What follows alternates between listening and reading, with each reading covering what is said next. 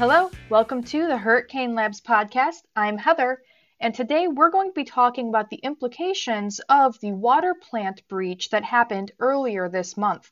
I have with me today two team members from the Hurricane Labs staff, Roxy and Dusty, and they are going to be talking a little bit more about what happened. Hi, thanks for joining me today. Thank you for having us. Thank you for having us. All right, so Roxy, why don't you go ahead and kick us off with a little bit about what we already know about the breach? So, this occurred at a water treatment plant in Florida. They had TeamViewer, which is remote viewing software, or remote access software, I should say. So what happened?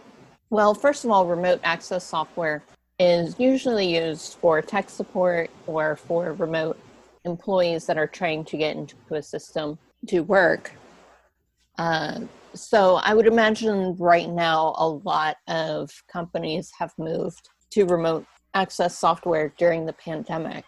So TeamViewer was compromised by an unauthorized user who tried to put an extreme amount of sodium hydroxide into the water. And there was a plant employee that was watching it happening on the screen who let the unauthorized user complete the action, get far enough to see what they were going to do, and then reverted the changes. So the sodium hydroxide was never actually released into the water in that large quantity. Also, we found that according to threatpost.com, there was a leaked database of email addresses and passwords on February 2nd that apparently contained 11 pairs of credentials linked to the water plant where the incident happened. So those very easily could have been, if they hadn't been updated since then, could have been used to access the TeamViewer account. You may have heard my cat in the background. He apparently wanted to give his 2 cents as well. He said that the computers or the systems in the water plant also had Windows 7 software. So although this was a TeamViewer type of incident, when networks aren't updated, it can cause issues like this. So perhaps they were running a different version of TeamViewer or something. That actually hasn't come out in the news.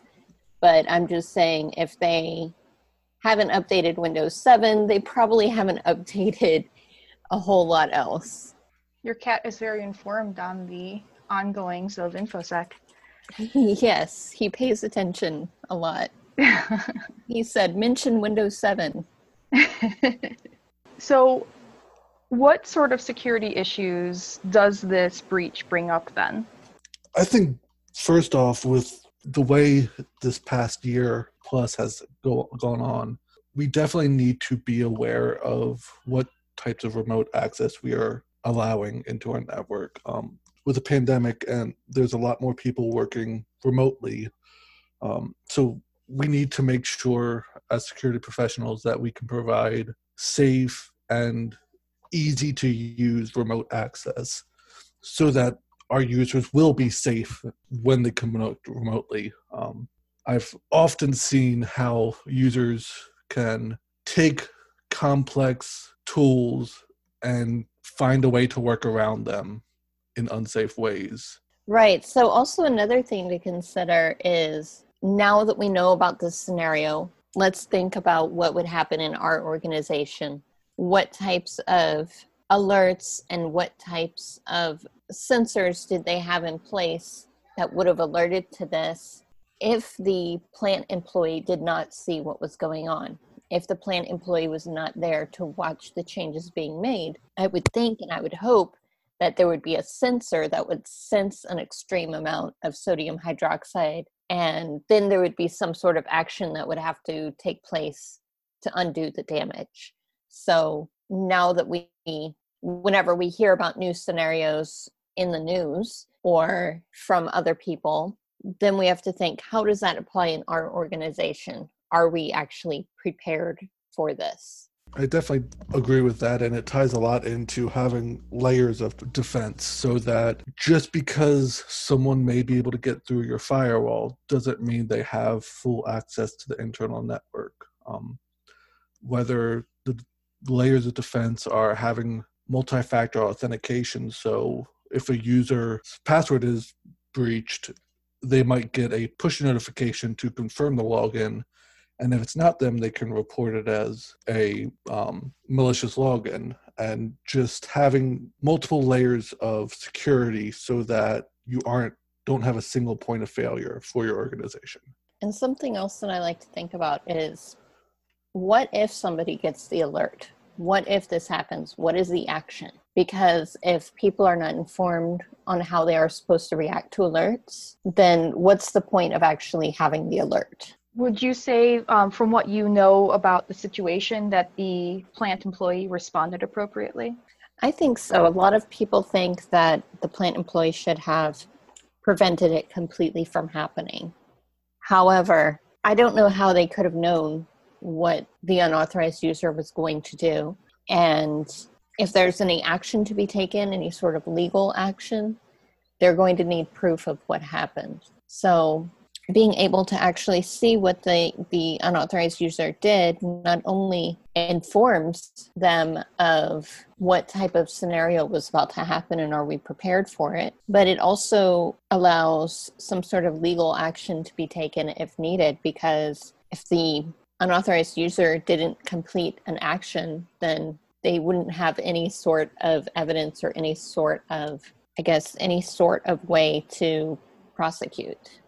You know, they'd just be guessing at what the person might have been doing. Now we know exactly what they were trying to do. Right, exactly. And the plant employee knew that they would be able to revert the changes. So nothing actually happened as a result. And hopefully they got screen captures as well. Yeah, to me, the one thing I didn't like about the whole reaction was the media response to it, because it was definitely sensationalized in the media to be this big, life-threatening attack that if the plant supervisor or tech wasn't there, it would have caused large amounts of sodium hydroxide to get into the water right away. But reading more into it, I think it would have taken 36 hours for the levels to change. And hopefully they would have had other safeguards in effect to either alert or prevent those extreme changes from happening in the water system. But the media stories surrounding it made it into a much bigger deal than it needed to be. A lot of the cybersecurity industry, though, functions well with fear, uncertainty, and doubt, because that creates revenue. I'm not even sure whose idea it was to report this to the media or why, because nobody was really in danger, and it just scares people and makes cybersecurity seem a lot more complicated than it actually is.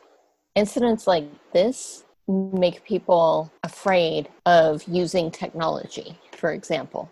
And really with any type of technology, with TeamViewer, with, your average laptop or server or whatever it is that you're using, there's always going to be ways to mitigate and to respond to threats. There's always something that you can do, whether it's closing a port, updating the software, not using the software, finding different alternatives, finding a different way of doing things, maybe not using a particular feature.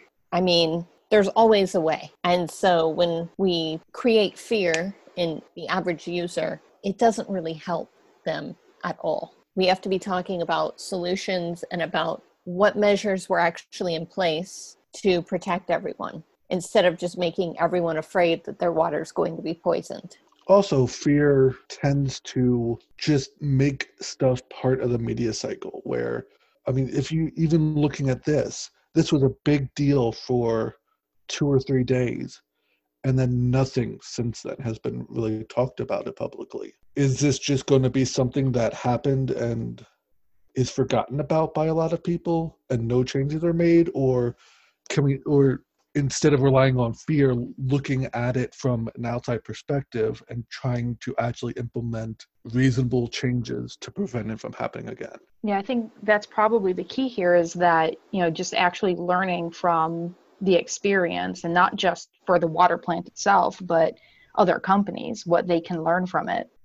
this does apply to other industries because not only is this a new scenario that perhaps other organizations haven't considered, but whenever something like this is in the news, it's a good reminder to look at what alerts you have, what types of responses, what the playbook says, and everybody should have a playbook for what they're supposed to do in certain situations, because you have to be able to make decisions quickly. And if you don't know what you're supposed to log, or you don't know what actions you're supposed to take, then later on you may be asked, what was the root cause analysis? Or, we're going to prosecute, we need the logs. Oh no, the logs are gone, we didn't collect them.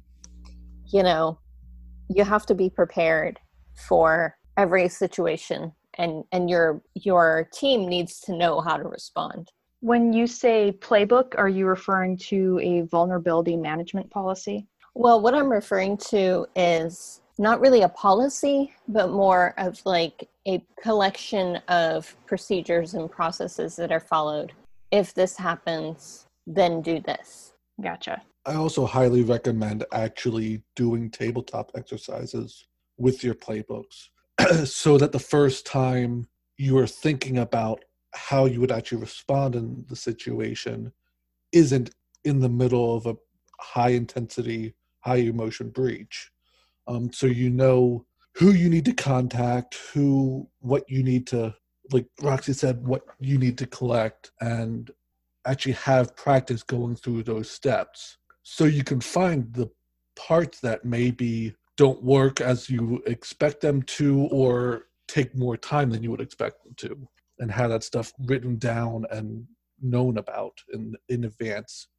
Oh, and also make sure that you're logging and alerting on your assets as well. Make sure that you know your assets.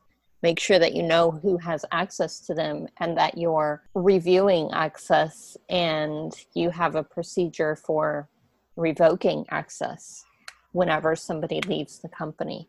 Also, a lot of industries like the banking industry, for example, are always looking for credential leaks and credit card number leaks and PII leaks. They will search the internet and search the dark web and make sure that the sensitive data is not out there.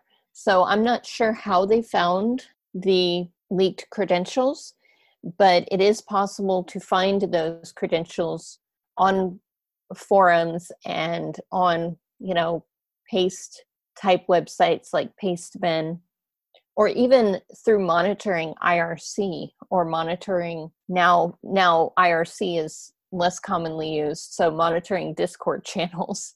So there are ways to look for sensitive information, and the financial industry is really good at this. So if you know someone in the financial industry, they might have more information on it, but other industries could do that as well. All right. Well, thank you very much for joining me today. Well, thank you for having us. Thank you for having us. For sure. And that's all for today, folks. Thanks for joining us, and be sure to check out our resources for more information. Until next time, stay safe.